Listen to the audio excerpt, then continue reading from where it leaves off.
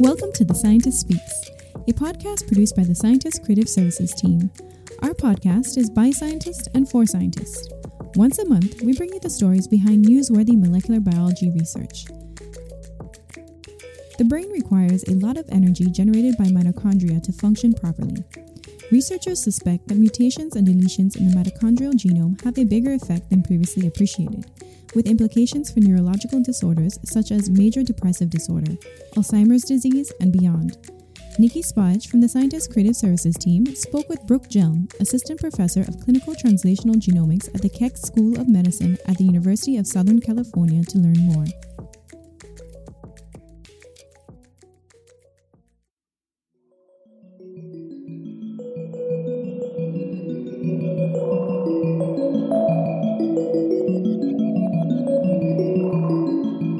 If you think back to introductory biology class, your professor most likely described mitochondria as the powerhouses of the cell. While this nickname may sound cliché, it is entirely accurate, as mitochondria play a vital role in producing energy in the form of ATP for cellular processes. Mitochondria have a fascinating origin story. They descend from a primitive bacterium that was engulfed by a larger single-celled organism millennia ago. Together, these cells formed a beneficial symbiotic union, where the smaller cell provided energy for its captor. Modern mitochondria retain evidence of their prokaryotic origins. They have inner and outer membranes and circular DNA, just like many bacteria. However, mitochondrial genomes are vastly smaller than their ancestors. In the 1.5 billion years since the initial symbiotic merger, a majority of the genes responsible for mitochondrial assembly and function have moved to the nuclear genome. Now mitochondria have just 37 genes, coding for 13 proteins, 22 tRNAs, and 2 rRNAs that instruct cells to produce the enzyme complexes required for energy production. Depending on their energy needs, cells contain different numbers of mitochondria and mitochondrial genomes. Muscle and brain cells can have thousands of mitochondria, while red blood cells have none. Brooke Hjelm thinks that differences in mitochondrial genome copy number is a way for cells to fine-tune their energy production to their individual needs. Having multiple copies of the genome within a cell also serves as a backup system if mutations or deletions in the DNA arise. One of the nice things about mitochondria is because each of your cells might have a few hundred to a few thousand of them, you can actually tolerate some level of mistakes. If one little piece of DNA has a big chunk missing from it, there's so many others in that cell that are fine. You still might be making enough ATP and making enough energy that the cell isn't going to be affected. But the problem we're starting to see over the course of time and with aging, tissues that require a lot of energy start to get more and more of these problems. And if you cross the critical threshold where a large enough proportion of your mitochondrial DNA is damaged, whether it has a single point mutation or it's a large deletion where a big chunk of the DNA is missing, at some point your cell can only tolerate so many mistakes. It's this unfortunate feedback loop that as you need more energy, your mitochondria are working harder and producing reactive oxidant species that can then cause these deletions to form or these mutations to form at a little bit higher rate. So the more energy you need, the more you're producing this toxic molecule that can cause these deletions to happen. And then you need more energy because there's a deletion. Our cells are constantly making new mitochondria to replace old degraded ones and to replenish them after cell division. Because genomes with deletions are smaller, they are more likely to be replicated during mitochondrial biogenesis, as DNA polymerases replicate shorter DNA fragments more quickly. Thanks to this replication advantage, genomes with deletions increase in proportion, leading to cell dysfunction or death. Mitochondrial genome deletions occur in all of us as we age. Hjelm has found hundreds of deletions in her own spit, while other rare deletions occur very early in development and lead to mitochondrial disorders. The hallmark mitochondrial deletion disorders are Pearson syndrome and Kern-Sayer syndrome. These are disorders that affect adolescents and children. These are cases where a deletion happened during development and it accumulated to a high level, and it really usually takes off in tissues that require a lot of energy. Well, for Kearns-Sayre syndrome, one example of a particular symptom would be ptosis, where you have drooping of the eyelids because the muscles that control eye movement require a ton of energy. So what they've seen in numerous case reports is that if you do a muscle biopsy of these adolescent children, you'll see one really huge deletion taking over their whole tissue. And that's really what's causing the disease, is this one species that's causing all of these problems. Beyond problems with muscle function, individuals with Kearns-Sayre syndrome have significantly higher rates of depression compared to healthy or even sick children of the same age. Perhaps these developmental mitochondrial deletions exist in their brains as well, causing energy dysfunction that leads to psychiatric symptoms. Aside from deletions that occur during development, Hjelm hypothesizes that the accumulation of mitochondrial genome deletions over time may contribute to a variety of complex disorders, especially those that affect multiple organ systems or that progress as people age. There are certain tissues that are more susceptible to problems, but every single one of your tissues has mitochondria with the exception of red blood cells. So because of that, you can really have syndromes and diseases that affect multiple tissues. One example might be the complications that occur with diabetes. Diabetes is a disease of the pancreas primarily, where we think of lack of insulin control, but there's lots of complex disorders associated with diabetes. For example, retinopathy or neuropathy. Some people do get those symptoms, some people don't. So this might be kind of an added hit to that pathway that could be contributing to why certain complex diseases are occurring in some individuals and not in others.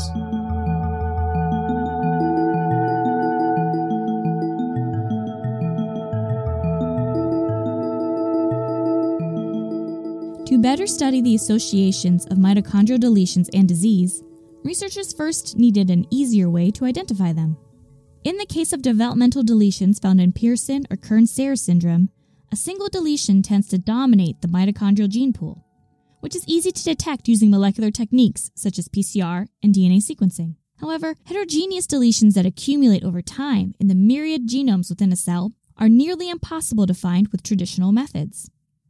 These deletions occur in various positions of the mitochondrial genome and have different boundaries or breakpoints.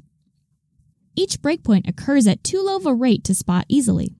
Scientists needed a way to simultaneously and quickly look at hundreds to thousands of deletion breakpoints. Hjelm worked to solve this problem during her postdoctoral fellowship in Marquis Vater's lab at the University of California, Irvine. Vater's team had worked on mitochondrial deletions and psychiatric disorders for years, but they did not have a good method for identifying or quantifying deletion breakpoints. Using her bioinformatics experience, Hjelm decided to repurpose an existing sequencing alignment algorithm. We do have a lot of alignment algorithms out there for working with DNA, but they work off of the same premise of contiguous alignment, where you're going to take a piece of DNA that comes off a sequencer and you assume that entire piece is going to match the genome somewhere. And if it doesn't, then we discard it or throw it away, which is fine for when we're looking for single nucleotide variants or mutations. This is actually a perfect strategy.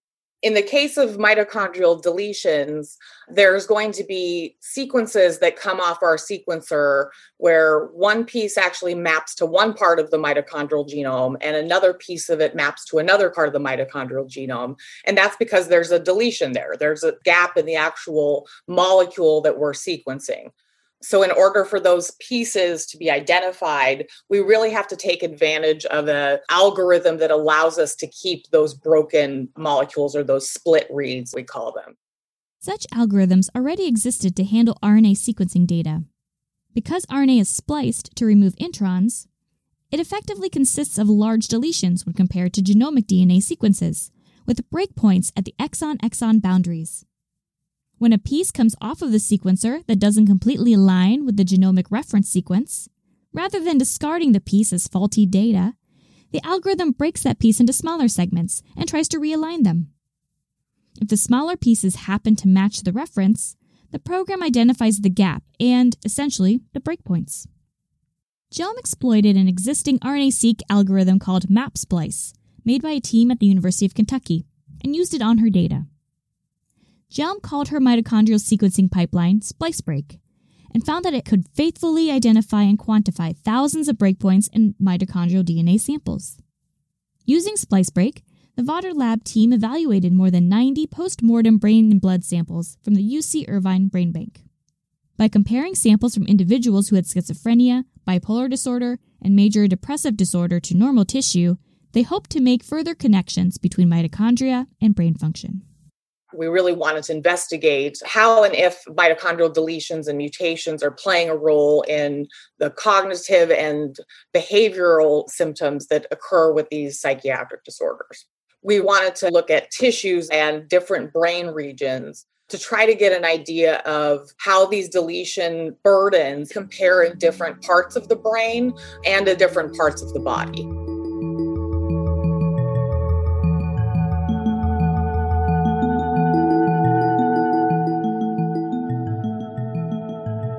We found a subset of subjects with major depressive disorder that had a large clonal deletion in their brain, suggesting it has a developmental origin, that this deletion probably occurred very, very early, probably when the brain was developing, possibly even prenatal. And it might have been at a low enough rate that the cells could handle it at that point. It was one set of breakpoints that occurred in hundreds of thousands of cells.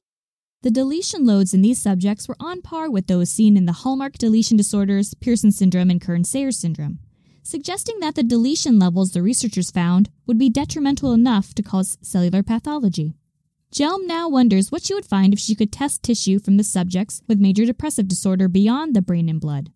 Would they have the same mitochondrial deletions throughout their bodies? Would they have other phenotypes elsewhere in the body? Or would the pathology only exist in the brain because of the organ's greater energy needs and increased oxidative stress? Along with a potential developmental deletion, Hjelm found evidence for the accumulation of deletions over time. When we look in the brain tissue, even in different areas of the brain, we do see an accumulation of these deletions occurring with age, whereas we don't see that with blood. Even in the same subject, blood has very, very low levels of deletions, and it's pretty stable over time in compared to these very energetic and energy-demanding tissues. The generation of deletions over time could have implications for serious progressive neurodegenerative disorders and even the mild cognitive decline we experience with age. However, whether mitochondrial genome deletions can cause disease, or disease causes the deletions, is a bit of a chicken or egg problem. Individuals with Alzheimer's or Parkinson's disease may have pre-existing mitochondrial dysfunction that led to these disorders. But it's also possible that deletions occur due to cellular stresses caused by these disorders, like the accumulation of tau tangles or beta amyloid plaques. The presence of mitochondrial genome deletions may be a sign that something else is causing trouble in a person's cells.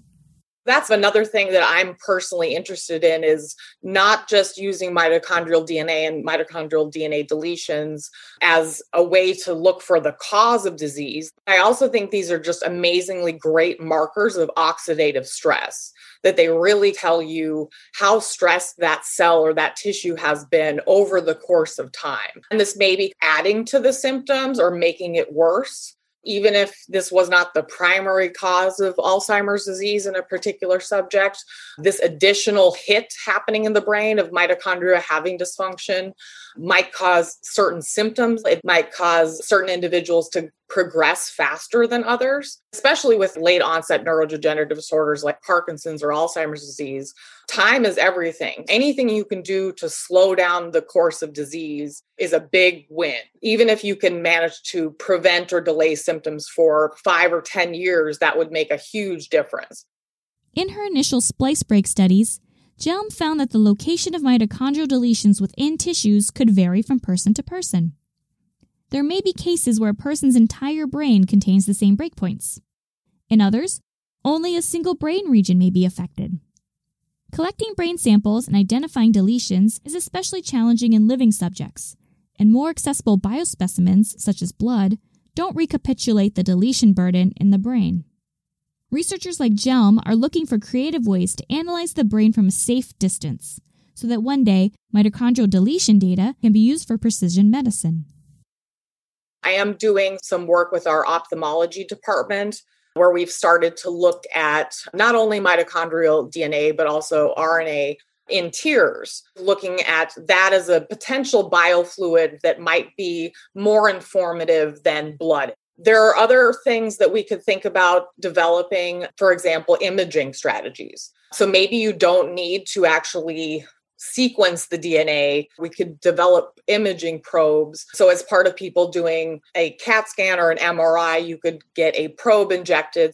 Part of it right now is just developing these catalogs of breakpoints, understanding what brain regions are more or less affected, and how would we strategize developing probes so that we could see these in living patients. We're really trying to develop targeted and personalized therapies for people based on why their actual cells are dysfunctional, not just the downstream symptoms of what's happening within their brain overall. These deletions are accumulating over time and getting worse. If you could identify the subjects that this is happening in, even putting them on certain mitochondrial cocktails that may be more preventative for that deletion burden to not go up as fast, could maybe buy people more good days or give them a better quality of life.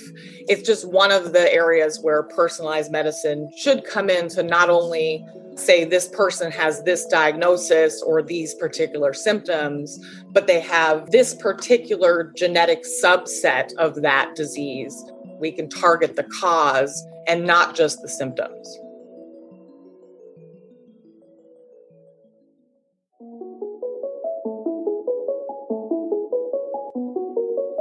Thank you for listening to The Scientist Speaks. This episode was produced by the Creative Services team for The Scientist and narrated by Niki Spahich. Please join us next month as we discuss the intricacies of testing and diagnosing cystic fibrosis. To keep up to date with this podcast, follow The Scientist on Facebook and Twitter and subscribe wherever you get your podcasts.